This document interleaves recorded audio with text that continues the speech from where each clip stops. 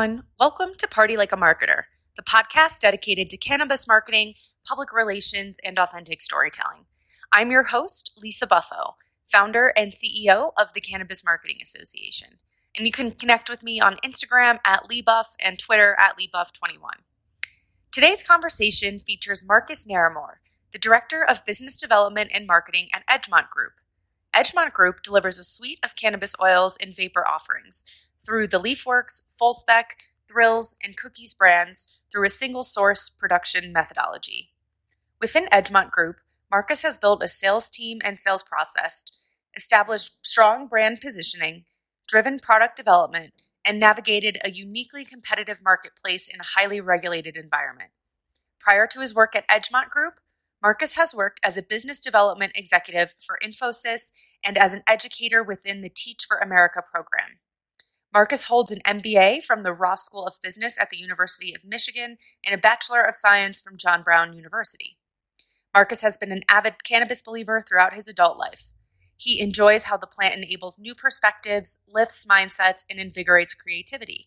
As an avid DJ in his spare time, Marcus particularly enjoys the sublime intersection of music and cannabis. He has also seen repeating instances of cannabis providing relief to many people. Okay, welcome everybody to today's episode of Party Like a Marketer. I'm your host, Lisa Buffo, the founder and CEO of the Cannabis Marketing Association. In today's guest, we have Marcus Naramore, the Director of Business Development and Marketing for the Edgemont Group. Marcus, welcome and thank you so much for joining us today. Hey, thanks for having me on, and absolutely incredible podcast name, by the way.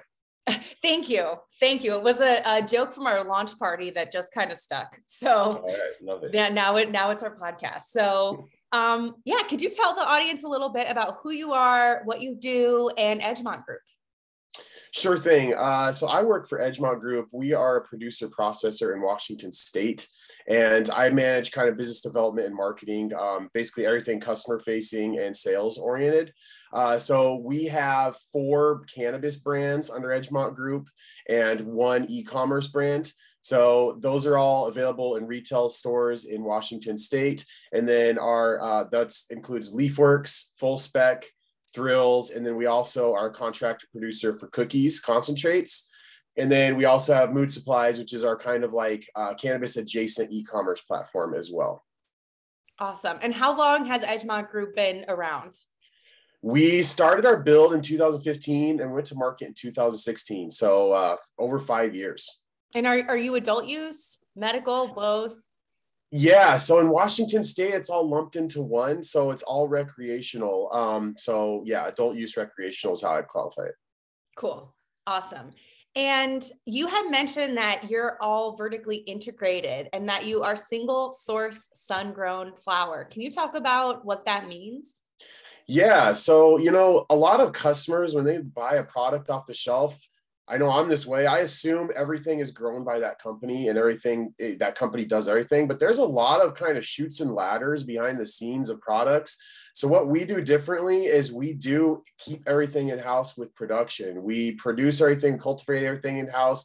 We extract it all, we formulate it all, and we bring it to retail partners. And that kind of gives us a consistent product and a clean product and a really price approachable product as well. And that's in difference, there's a lot of wholesaling and sourcing going on behind the scenes for a lot of other brands. And that's kind of one of the differentiators and key DNAs of our company. And tell me a little bit about sun-grown. I mean, I'm from Colorado and I know there's only so many sun-grown brands, right? Because the conditions vary depending on where you are. So you've got good sun-grown in Seattle? Yeah, we're in the Wenatchee Valley, and if you've ever had an apple and you look at the sticker on it, it's probably going to say Chelan, Wenatchee, Chelan or Wenatchee. That's where all the apples are produced in the country, most of them. And so it's got, it's an incredible bed for produce, great sun and great water, and really dry kind of climate where produce and cannabis and grapes can all thrive. So it's a really great environment. Sun-grown has its DNA mostly kind of in NorCal, and we swear by sun-grown, right? It's kind of like a gardened apple versus like a hothouse apple or tomato. It's got a different taste. It's got a different crunch to it, right? The sun's the most powerful light to grow something. something. So we kind of stand by it in terms of it's really good for making oil as well, because it's really terpene rich and really just robust flavor. And that's kind of what we love about it. It's also a little bit more eco-friendly than indoor. And we love indoor as well, but like we love just the attitude of like creating cannabis as naturally as possible. That makes sense. Well, it sounds like I got to make a trip. It sounds beautiful up there. Absolutely. It is really stunning. I always enjoy going over there and looking at the cultivation facility. And is sun-grown an aspect of your marketing? How do you communicate that and that value prop to your customers? How do you talk about it? That's a really good question. It's something we've wrestled with for a long time, because as I'm sure you're aware, like, indoor is kind of the creme de la creme from a customer's perspective. And in terms of high fidelity cannabis, in terms of like how robust the colors are and how big the terpene production is, or trichome production is, indoor is hard to beat, right? But sun-grown has kind of been looked down upon at times in this market. So I think a lot of things that resonate with customers are the effects of sun-grown, right? Like it's the terpene production, it's the eco-friendly effects of like producing it. That's kind of what resonates with customers. But I think we're in a stage where we are ready to really push the idea of sun-grown and, you know, make people understand that this is definitely a value add rather than a value detractor. Yeah, I agree. Well, that's really exciting. Yeah. So tell us a little bit. So this podcast, we're obviously talking about cannabis marketing and communications. So I want to hear a little more about your career in cannabis and what you know about marketing. And we also take the philosophy that cannabis marketing best practices are being developed by those who are doing the work in the field, right? It's a new field, it's a new industry. We can take best practices from other spaces and other industries, but the way it's applied in cannabis in some ways has its own unique lens.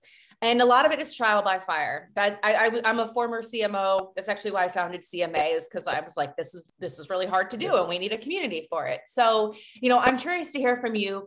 What are some lessons that you've learned in the cannabis marketing space? And if you have any stories to share as far as getting in your job and getting your hands dirty with it. Yeah, 100%. You know, I have always, like many people my age, I really latched onto marketing probably with Nike ads, you know, growing up. And I think you mind me asking how old you are? So we have I'm 36, about 36, exactly. So I was in that heyday of the Michael Jordan ads and Kevin Garnett and all that. And I think that really stuck out to me because they're painting a culture, right? Like they're obviously cool ads and they're fun and they made you laugh, but like there's something bigger that they're communicating, a bigger community that was there, that when I, you know, was buying Nike clothes or pestering my mom to get Nike clothes, like I thought I was joining that bigger community. So that's kind of what stuck out with me about it. You know, growing up, I started my own t-shirt brand in high school, doing pressing shirts and selling them for $10 to $20 for my friends. And then, you know, I was in a band and I was a DJ as well. So I kind of learned like marketing from like a promoter from street level in those atmospheres as well. I then came to Edgemont Group and I was in charge of sales first, and then marketing kind of folded right into that. Man, you're right on the money with like doing the work is the biggest lessons, because as much as I could learn, as many books as I could read, as soon as I got out there and started figuring out how to differentiate our product in this marketplace that's brand new and complex, I really didn't know as much as I thought I did. Yeah. I think two lessons that I have kind of stuck with me in this experience. The first one is like, don't get so caught up in the technical aspect of how a product is made. You know, there's a lot of aficionados in the cannabis industry who are obsessed with production methodologies, cultivation methodologies. They'll get you in the weed with solvents. They'll get you in the weed with post-processing, right? It's easy to get wrapped up and think that's the identity of your product. A lot of customers' eyes glaze over when you get into that. So I think like getting into the effects of the product, what does that technical aspect bring to the product? That's been the most powerful aspect, transformation of our brands as well. That's a good point. And there is a huge education gap between the industry and consumers. And I still think some of us in this space, myself included, can often take that for granted and think, oh, that's common knowledge, or, oh, like that'll be an appealing value prop because we have these conversations amongst ourselves. But for the consumer, it's too much. I mean, we're still educating them on terpenes and strain names and indica, sativa, and effects. So that's a really good point about that. Yeah, like resin versus rosin, right? Like that, it took me like a couple of years to nail that. Like, are we expecting our customers to understand the difference? So they're wildly different products, right? Yeah. And it's just, there's a lot of minutia that you got to avoid there. Yeah, that's a really good point, especially when it sounds the same. Yeah, exactly. And what is some advice you would share with young cannabis marketers who are looking to develop their personal and professional brand in the space? This goes back to just doing it, but like, if you have an idea rattling around in your brain right now, you're probably sitting there wondering if it's a good idea or a dumb idea. I know I've been there a bunch of times. I imagine you've been there a few times. In that instance, just get it out there. Whatever idea you have, just get it out there. And it might feel awkward. It might feel novice, but like every great brand we look at now had those initial steps where there's that idea rattling around in the brain. So just get it out there. And like, a couple of like points from my experience with that is like, we started off with Mylar bags with stickers on them, and we literally dropped off samples in paper bags. Like, that was not where we wanted to be from a marketing perspective, but we had to start there in order to get where we are now. Right. And then like we tried a newsletter a year ago, and we did like 2 or 3 issues and no one read it. And it was a big failure. Right. But like, we came back to the table and we relaunched a newsletter that's like a lot more engaging, a lot more interesting, and a lot more consistent. Like I even think to like Cookies a lot, because like I imagine there was a time, Cookies is a giant, right? It's the best brand in cannabis, in my opinion. I imagine there's a time where Berner was sitting there and thinking about the name Cookies and wondering if it was like a good name, right? Like, is this a good name? Is this a foolish name? But he took the step, and like he and everything he built around that brand, it made Cookies just this powerhouse. And by the way, Cookies is a great name in my opinion. But the point is like, just get that idea out there that you have rattling around your brain. Even if it's bad, you can put it to the side and get a good one. Or if it's good, you'll start building it. Yeah, it reminds me of one of my favorite books is The Lean Startup for Entrepreneurs. And the author says, if you're embarrassed of your product, if you're not embarrassed of your product, you've launched too late. Which means like you want to get out the earliest version and get feedback, because you could build this whole thing and spend all this time building something and developing a brand, developing a strategy, and then realize that no one's interested. So the earlier you can get feedback and sort of like collaboratively iterate, the more you can grow with your audience and get input that you might have a blind side on. And I think that applies in cannabis too. That's a perfect point for this, right? And like, there's only so much you can do, like sitting around a room with your like team, figuring out if it's going to work or not. Like at some point you have to get out there and you have to let it get chopped up by the public and get the actual responses, because that'll help you evolve. I love that quote. That's wonderful. Yeah, it's great. Yeah. And it's tough to do that, but to get it out in the public and let it get chopped up. But it is ultimately, if you can surround yourself with people who give you honest feedback, will soften the blow for later and can give you something really solid to grow with. So I'm glad you shared that.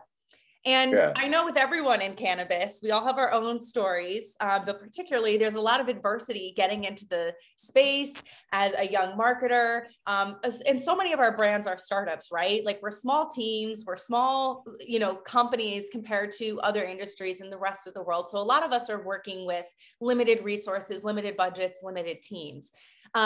Any stories you want to share as far as challenges you've overcome that can kind of lend to that lesson of learning as you go in cannabis marketing? Man, that is such a good question. And you could probably go on all day with an answer, and I could, and probably everybody you talk to, because there's the flip side of this fast moving industry that's so exciting is adversity is around every corner, and you have to just be fast and ready for it. 2 ones that stick out, especially from a marketing perspective. In 2019, VapeGate emerged, which I'm sure you remember, but everybody started worrying about what was inside their vapor cartridges, right? Like, and there's some nasty stuff. There's like Eagle 20, perhaps. There's vitamin E acetate, right? And then like, not to mention there's those botanical terpenes, which are great. There's nothing wrong with those, but like, it maybe wasn't as cannabis authentic as customers were thinking. So that was like a crisis moment for us, because a few months earlier we had pivoted to all vape. So we had like shut our flower line down and we said, hey, our vape is our strongest category. We're going to invest in that. And all of a sudden, everybody's questioning vape and sales kind of started plummeting across the board. You know, one thing we do is we make carts with only cannabis in them. And all the, like, I tried to tell that to people all the time, explain botanical terpenes, cannabis terpenes, additives, and people's eyes would glaze over. But that adversity actually put us in a really good position to differentiate ourselves and to add value.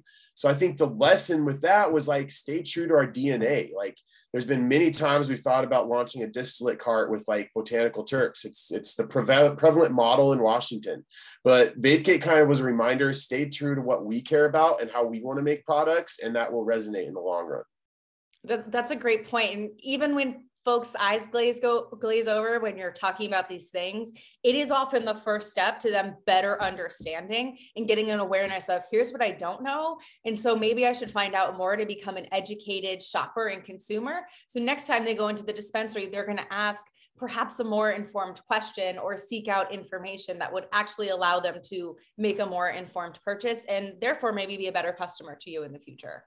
And that's so true, right? And like, customers are going to have different preferences. Like the distillate and botanical terps, that's a great product. I have no qualms with that as well, but customers need to understand, they need to self-select, right? There's going to be customers who want all cannabis. There's going to be customers who want distillate and terps. Self-select, and that comes from that education aspect you just brought up. And are you still vape focused only, or is the flower we were talking about like a separate line? You know, all of our flower gets extracted right now. So we have huge harvests and we extract it all, and we do vapes, but we also have a pretty significant concentrate line, live resin, and we'll bring solventless online as well. But 100% of our flower at this moment gets extracted. Cool. Awesome. Thank you for clarifying that. Yeah, of course. And so to that point, is there anything you wish you knew at the beginning of your cannabis marketing career that is a lesson you've learned since then? And say, like, if you were speaking to someone who is newer in this space and had the advantage of your experience, what's something you wish you knew earlier on?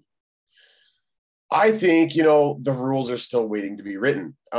When I joined this industry, I probably acted a little bit more tentatively than I wanted to, in retrospect. And it was just because I was trying to learn everything. And I thought, you know, I didn't want to break rules. My previous job before this, by the way, I was selling enterprise technology to a pretty big retailer. So in that industry, there are significant rules and you have to kind of be by the book, right?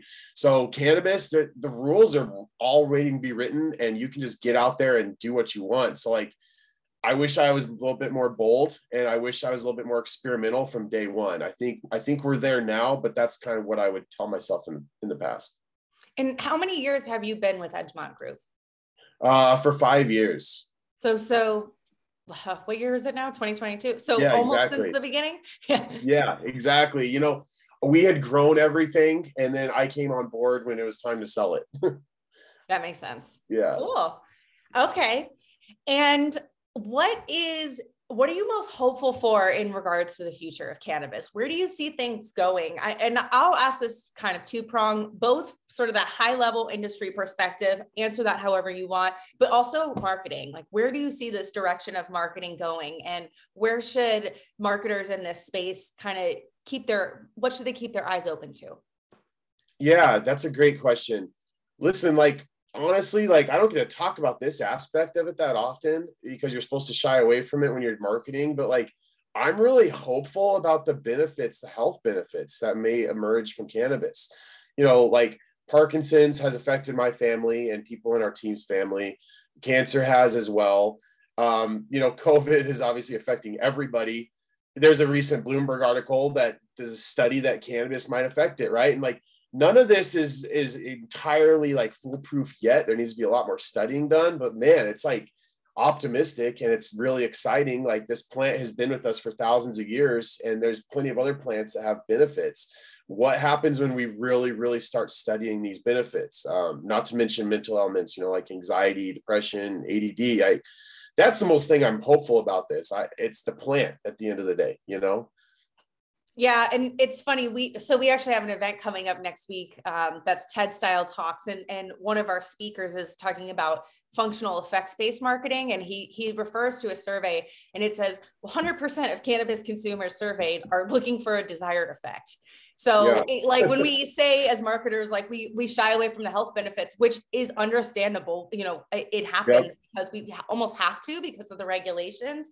But in terms of what people are coming to the store for and what they're interested in, everybody wants an effect, whether it's helping them sleep, reducing anxiety and depression, sort of these more clinical, so to speak, diagnoses like cancer or Parkinson's, where, we're all looking to improve our health or improve these, wellness metrics in some way. Everybody is. No one's like going into the dispensary saying, I don't want an effect for this. So it's almost funny the conundrum we're in. Yeah, I think that's really well said. And that's really exciting, and like, I guess drilling down to the marketing perspective, I'm really hopeful for like this next level of culture, right? Like cannabis and culture are so intertwined. It goes back decades, centuries, right? I think like I mentioned Bernard Cookies, and they're kind of like the biggest case study for how to actually create a culture around a brand. But like, I think there's going to be more examples of that, maybe in different areas. I think someone's going to figure out how to transcend the traditional cannabis event culture as well. I think you guys are doing a great job of that. In order to put out but I'm thinking like a world-class music and arts festival. Like I would love to see that centered around cannabis. And I think like more fashion and lifestyle brands will emerge, right? Like Cookies is out there, but like, is there like a irreverent street conscious brand like the Hundreds? Is there like going to be an eco-friendly, like quality brand like Patagonia? Is there going to be a forward-thinking tech brand like Tesla and Apple? Like that's all a blank slate in the cannabis world right now to me. I think some people are making good moves, but that's exciting to think about for 5 years from now. Yeah. And there was actually another speaker I was listening to who said that the Google of cannabis hasn't been invented yet, or the Pepsi of cannabis. Like we're so nascent, relatively speaking, that giant, maybe it's Cookies, maybe it's somebody in that direction, but maybe it's not even here yet. So the opportunity, 100%. I think, for the future, and like you mentioned, the intersection between cannabis and culture is huge because it does have such an overlap with music, arts, Colorado, we're mountain snowboarding, lifestyle people. It's like so many of these perfect marriages that just speaks, I think, to the broader trend and direction. It's not one size fits all, right? Like cannabis appeals to so many different subsets, and all those different people can kind of build their tribes or cultural brands around their specific lane. Yeah, 100%. So we will see. So I'm curious too about what your favorite part of the cannabis industry is. I love to ask that question because everyone has such different answers to it, but what's your favorite part about working in this space? I love a lot about it. Okay. I'll just preface it with that. I love the product. I love the plant. I love the way it smells. I love the way it makes me feel. I love how fast paced it is, how innovative it moves in dog years. Right. But like the simple answer for me is the people. Like the people I work with, both inside our group and the retail partners, the creatives, it is so fascinating where these people's stories, like their creative outlets they do outside the industry, their personalities, right? They might be like really quiet artists. They might be like ravers with huge crystal necklaces, professional kayakers, some past OGs, some really like buttoned up printing houses. It's just really fun to like work with that cross section of really interesting people. And it really inspires me like every day. And so to that point, I did want to ask you what brought you from enterprise tech to this? What brought you to cannabis, the industry, and anything you want to share about your story?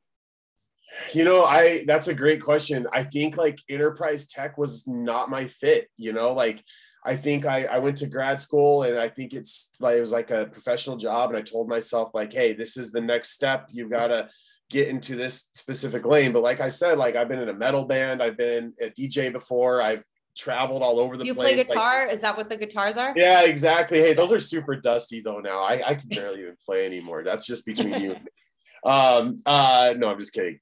So I've never really been fit for that corporate life, and I've always loved cannabis. And there was an opportunity, a friend of a friend showed me his grow, and it was this beautiful vista in the Wenatchee Valley. And I was like, get me up there to talk to them just to see what they're doing. And So I took that leap, and a couple weeks later, I decided to move up to Washington with my now wife and my little Pomeranian, and we just started from scratch up here. And I haven't looked back. It's been the best career move of my life by far. Where were you before? I was in Minneapolis for several years with that tech job. Yeah. And what, if you don't mind me asking, what did you go to grad school for? What were you studying? I got my MBA. So just kind of a cross section, you know, before that, I've always been interested in marketing and business. I was actually a high school teacher through a program called Teach for America in Denver. Yeah. So I was kind of looking for an avenue to get back into the business world, get back into entrepreneurialism. So that's kind of why I went and got my MBA. And that kind of came full circle to my position now. Nice. That's a great story. Well, thanks. It's all over the map, you know, both literally and figuratively. But I feel like now in my role, it's like it all makes sense. Looking back at the last 15 years of my life, like this is why all those steps happen, is because of what I'm doing now. I don't know anyone in this industry whose story isn't all over the map. It's like well that's said. The only way to get here. Yeah, I think you're right. That's maybe that's the answer to your question, right? Like that's amazing. Lots of twists and turns. And so to get back to marketing a little bit, what are some effective strategies you've seen in cannabis marketing? And I can keep that broad. Anything you've either seen at Edgemont Group or lessons you've learned, but what are some effective cannabis marketing strategies? To me, like these are the two North Stars I'm trying to push all of our work to right now. The first one's personality. I think like in the first stages of cannabis, everybody was striving to be very professional, and there were like very clean, like Apple looking products everywhere. And they look like they were designed by like a high level marketing firm, and they looked like they were ready for like your everyday customer. Right. But like personality maybe was lacking a little bit in a lot of those initial products. I think Cookies, I mentioned them, what is my fourth time, but that personality aspect's brilliant, right? It's just their strain logo on the bag and the strain, and they don't talk about the genetics, they don't talk about the effects or anything. It's just that's the personality. When I buy a bag of pancakes, it's that pancakes with syrup, and that gives me that feeling. 710 Labs also does a really good job of this in a very, very different way. They are always connecting with their fans on social media, and they're putting out like neon lights for their fans to purchase, right? And they're like showcasing partners there, but their personality is very evident in addition to having an outstanding product. That's like the North Star for me, is personality. And your presentation, MJ BizCon, touched on that as well, right? Like it's going to be about the effects and the personality more so than the product attributes. So I think that's the first thing for me. The second thing for me, it goes right with that, is simplicity. In the past, we've been guilty of putting way too much information on our packaging, way too many strains. It's hard to keep up with. So a couple brands that crush simplicity right now are Loon out of California. They have like several IP strains, and it's only 5 strains. If you like that strain, you buy it over and over and over again. It's your favorite, right? And then Shred is a company in cannabis. I don't know if you've looked at them, but they're kind of on the same model. They have their own strains, but they also pre-shred their flower. So it's like ready for you to just open up and make a joint. And it's not shake. It's like a different product type. But that really exhibits simplicity and makes it easy for a customer to latch onto a brand. That's interesting. And that is their whole brand. Yeah, exactly. Like I got to check them out. I have not heard of them. Yeah. Yeah. And I think to your point, personality, I think part of what I touched on, or at least what I talk about and what we preach at CMA is authenticity, because personality can't be, it's sort of hard to manufacture. It's just something you have and you are. And if you think about personality in the human sense, it's like, oh, I love this person for their quirks, and this is how they talk and communicate, or this is, you know, how they laugh, or these things that they say. And it's like they're characters, right? It's so hard to put in a box, but the way in which you can do that for a brand does connect, and I think resonate more emotionally with the customer, and they have something they can latch onto because they see that, they resonate with that, and they can understand it. And that's what you communicate in your marketing. 100%. I think you hit the nail on the head. That personality is just innate, right? We've been working with Jared Mirsky up here in Washington, and I don't know if you know Jared, but he's just a really fascinating marketing mind in the cannabis space. He put it really, really well to us, and it echoes what you're saying. The brand, the product is a person, right? and it's like a naked person, and the packaging and the marketing, everything you do is kind of like how you clothe it, right? But that's going to very, very much depend on who the person is without any clothing on, so to speak. So you got to dial that in. Who is the brand, the product without any clothing on before you put the clothing on, if that makes sense. Yeah, no, it does. And there's actually, I want to make sure I get this right, but there's research out of Stanford. I think the woman's name is Jennifer Akers, but it's about the 5, and this is not cannabis. This was brand personality in the, well, I guess the rest of the world, but she has a model of like 5 different main types of brand personalities that can all in some way fit under these models. So they've actually done research around this. Wow. It might be a little old at this point. I'd have to double check it, but that was my starting point into brand personality and looking into it. So if you're listening, maybe something worth looking up. But the other thing I was going to say that you mentioned that didn't even occur to me or gave me a good perspective, which is why I love this podcast and having these conversations. Is I do think the industry probably did overcompensate a little bit with the professionalism in the early days, because we were trying so hard to get away from the stoner stigma that it was almost too polished and buttoned up in some aspects, not totally, but in some aspects, that it was like, here's how we're going to talk about this and communicate and connect with customers. But it almost lost that like emotional connection, because it was very, I don't know, streamlined, standardized. I don't know what the word is, but dry, maybe. Yeah, 100% right. Right. And like, obviously marketing with pot leaves and like Bob Marley. No, I love Bob Marley, but those traditional like cannabis, that's probably not the way to go to bring in new people. But like Cookies doesn't do that. Like, right. Shred doesn't do that. It's just, they're really great brands, whether they sell cannabis or motorcycles or anything, right? Like that's that personality of that brand. Yeah. Yeah. And it's going to appeal to a much wider audience than we currently have. And it's about bringing those new folks in too. So yeah, I love that. Those are good recommendations. Personality. Same. Oh, you'll have to send me that research article as well. I will. It's good. I think you'll get a lot from it. And so, okay. So last few questions before we go. What are some of the ways that you think marketing will continue to grow the cannabis industry in the future? And I kind of want to look at possibly both sides of this coin. You can answer this however you want, but ways in which marketing is promoting the growth of this industry, and even the ways in which maybe we're not doing ourselves a favor. Like, what ways are we slowing things down? Where could we improve, or what could we do better?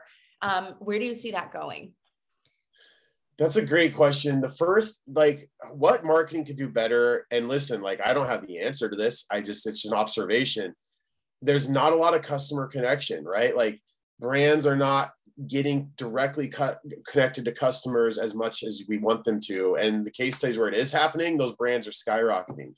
I think the average cannabis customer is intimidated when they go into a store or when they open up their Ease app. Like, I have friends text me with their Ease screenshots and be like, hey, what do I buy?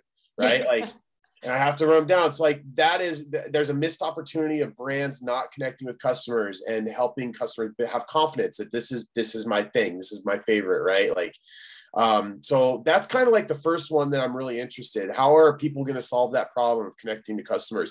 It's cash focused, right? In a lot of states. So that data, that wealth of data that might be there for like when you shop at Target or shop at Amazon, that might be missing for a little bit. So we're going to have to be more creative, right? Like, how do we build campaigns that are directly with customers? How do we build street teams? Like, that's kind of like from my days of DJing and being in a band. How do we apply those on the ground methods? But customer connection is really, really a thing I have observed is not there yet. That's a good point.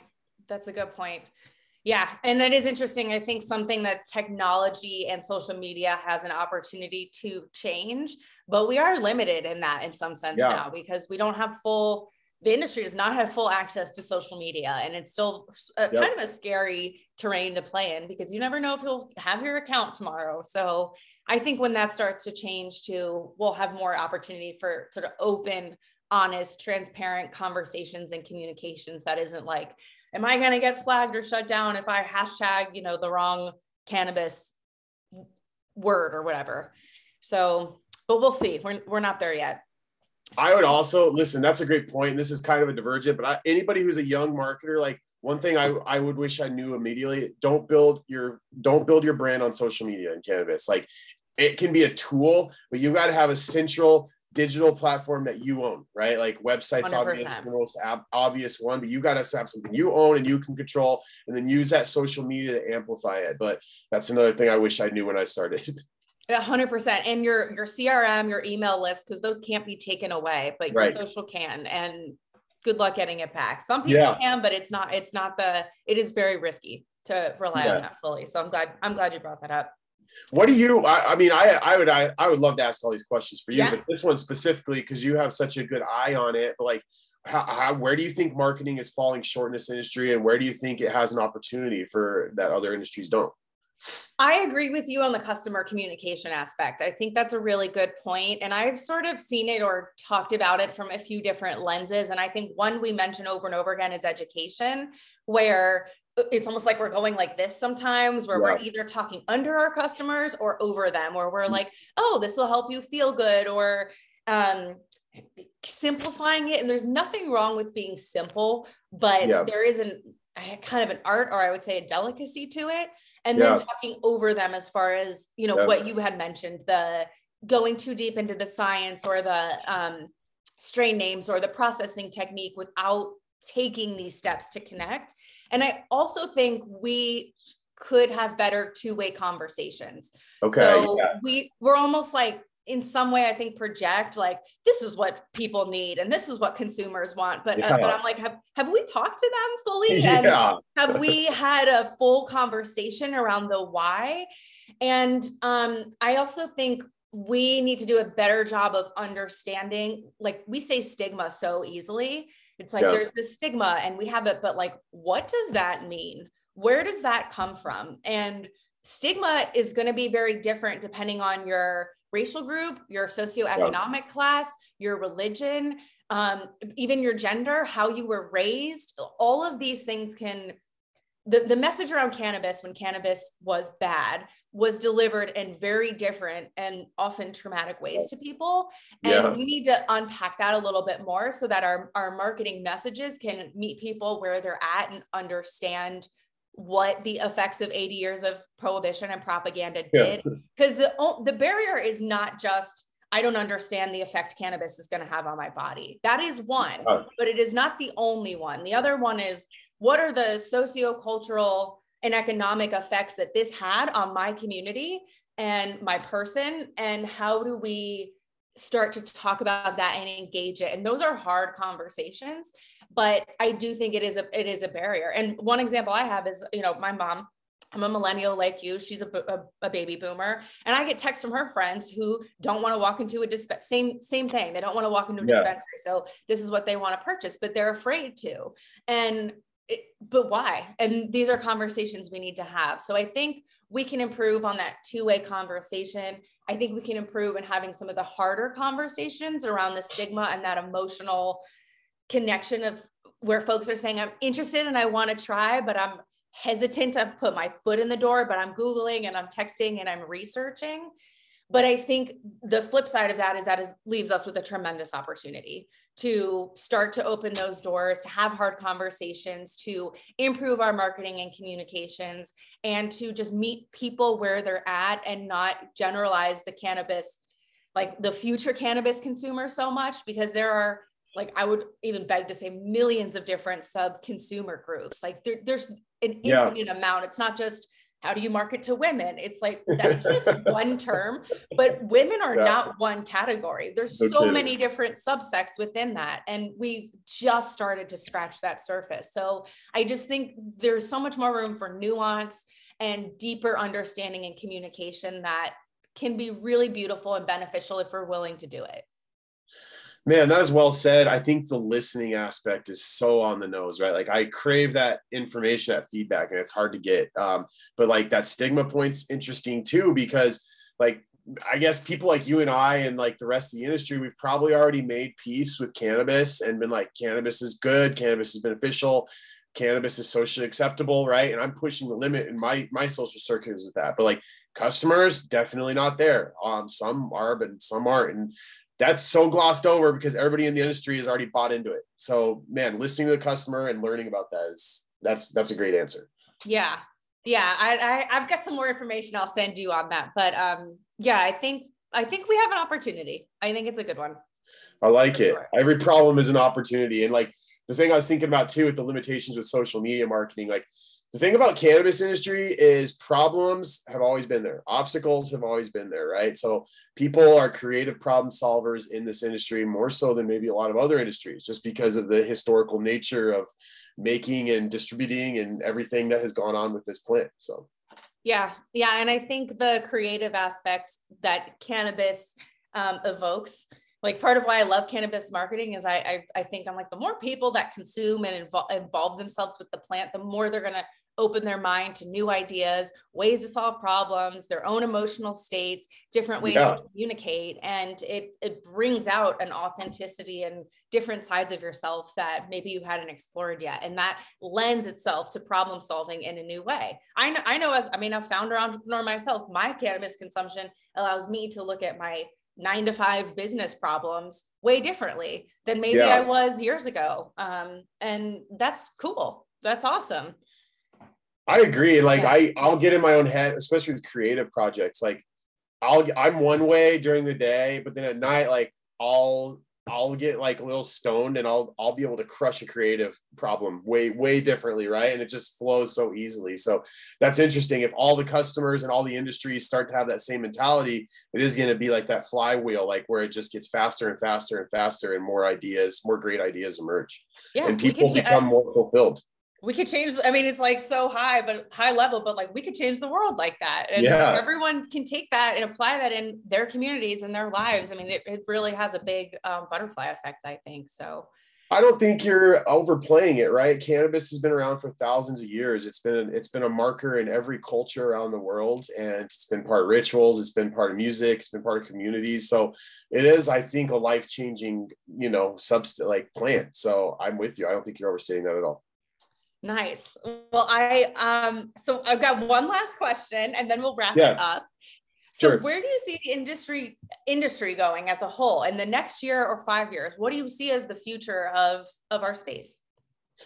Well, I think there's the big elephant in the room, right? And that's legalization. So if federal legalization happens, I think there's a reality that everybody needs to buy into. It's probably going to bring 1 to 3 mass market brands. And they're going to be powerhouses that are national corporation brands. And the powerhouses we think of now, like the multi-state operators, they're probably going to be relegated to more back burner status.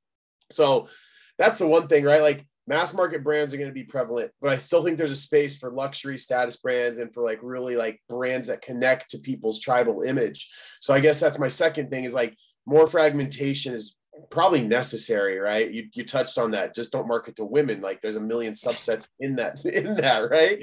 So does Hype Beast buy the same things that soccer moms buy? Do cultivation connoisseurs buy the same things that punks buy, that professionals buy? All those people I've seen in cannabis stores. So how are we going to build specific brands to resonate with those people? That is how we are going to continue to exist when these big players come in and there's Budweiser of cannabis that's dominating every other shelf. And I agree. And to bring it back to your point, when we are niched out like that and fully connecting with our customers and our community, that will keep that customer loyalty there and frankly, keep you in the game. And I think a lot of folks in the industry are afraid of that we're going to go out of business or we're going to get bought or just knocked off because we're not going to be able to compete when that happens. But if you have that connection with your customers and they're loyal and they show up for you and your community, like we do with our hairdressers and our other local businesses, that will keep you going. What about you? What do you think is going to happen? Legalization is a big question, but how do you view the next 5 years, the next year? I would agree with you where that's the big elephant in the room. And we have yet to see how that will play out as far as how the regulations will be written and what's the difference between what the feds determine and what the states determine, and then how that impacts business. I think the other thing that's a big one that will come with legalization is interstate commerce that we have yet to see play out, right? Will everyone just want NorCal cannabis, or is there going to be that kind of craft brewery demand, which I think there will be for kind of local brands and locally kind of grown and owned and operated. I think interstate commerce is going to be a big game changer. I don't know, how that's going to play out or what it's going to mean, but I agree with you that when folks, bigger mainstream companies who are able to come in with unlimited funds, it is going to change everything. Because our view of that with the MSOs of today and the small businesses of today is still so small compared to what we don't have access to, without access to banking and without, any of these major publicly, like major traded companies in the space. So yeah, it'll see. But I think in a way, I almost feel like for us small business owners and entrepreneurs, it's our time to keep running and, doing our thing while we have this window, and to just be really focused about it and build upon what we have now and set a tone so that when things do change and we have an influx of new, fresh blood in the space, for lack of a better word, that we have set some standards, some goals, some, principles, and say, this is the industry we want to build, and this is how we play with each other, and have sort of like an ethos at the core of it, is something I would really like to see. But I think we're still working out. I agree. And I think, it's interesting. If we look to the north, like in Canada, it's almost like a case study of that playing out, because the giant producers up there are losing market share. And there's upstarts that are taking their market share, and they're built more on everything you just mentioned, like having a specific connection, having a specific lane, an ethos, and they are taking market share of the giants. Now the giants are still the giants, right? But that is something substantive. I think it's a proof of concept for what we're talking about. And hopefully when US goes federally legal, it'll follow that same pathway. Yeah, I agree. So lots of opportunity and very exciting. But is there anything else, Marcus, you want to share or mention that you haven't had a chance to say? I don't think so. I think I just want to see more people join the industry. It's a big tent here. We talked about all these different groups, and I want to see more. I'm stoked to see more women-led business. I'm stoked to see more people of color-led business. Cannabis has always had that fabric wound into it, and there's too many people that are, look like me in the industry. And I'm just excited for that tent to grow bigger and bigger, because I certainly enjoy working with a cross section of people. It's really inspiring and engaging and less samey and boring. So whatever we can do on a micro level and a macro level to expand that tent and to bring more people into the industry, that's what I'm aiming for. Awesome. And is there any contact information you want to share, website, social handle, how can folks connect with you and Edgemont Group if you want to share that publicly? Yeah, 100%. We have our websites. Leafworks.com is kind of our home base. Fullspec710.com is our live resin. And those are both available on social as well. You can reach me on LinkedIn, Marcus Nairmore. You can also reach me on email, just marcus@leafworks.com. So I would love to hear from anybody, any of your listeners, and build this big tent I was just talking about. And spell LeafWorks for us. Yeah, sure. It's Leaf, Leaf, but then it's WERX. So Leaf, WERX. And lastly, where can we find your products? What retailers in Washington? We're in 200 stores in Washington. We're in Uncle Ike's. We're in Main Street Marijuana. We're in Havahart, and we're in Spokane. We're in some great groups. We're in Treehouse Club, Sativa Sisters, anywhere where they sell great products, we try to be in. So yeah, we have all that on our website as well if you're in a specific area in Washington. Well, sounds like I'm going to make a visit soon. Yeah, please do. I'd love to show you the facility. It's really fun for a lot of people who are used to seeing indoor grows. It's a whole different ball game. I'll send you some drone pics. Cool. Well, thank you, Marcus. I really appreciate you taking the time and joining us today. Yeah, absolutely. Thanks for the time, Lisa. I'm really excited about what you're doing in this industry, and let us know how we can help. Thank you so much. All right. Have a good one. Thank you for joining us for another episode of Party Like a Marketer. Check us out on Instagram @PartyLikeAMarketer and on our website, thecannabismarketingassociation.com. Don't forget to engage with us. We'd love to hear from you. And be sure to join us in person in June 2020 June 8th through 10th, for the annual Cannabis Marketing Summit happening in Denver, Colorado. Check out our website for more details and membership information. We'll see you next time.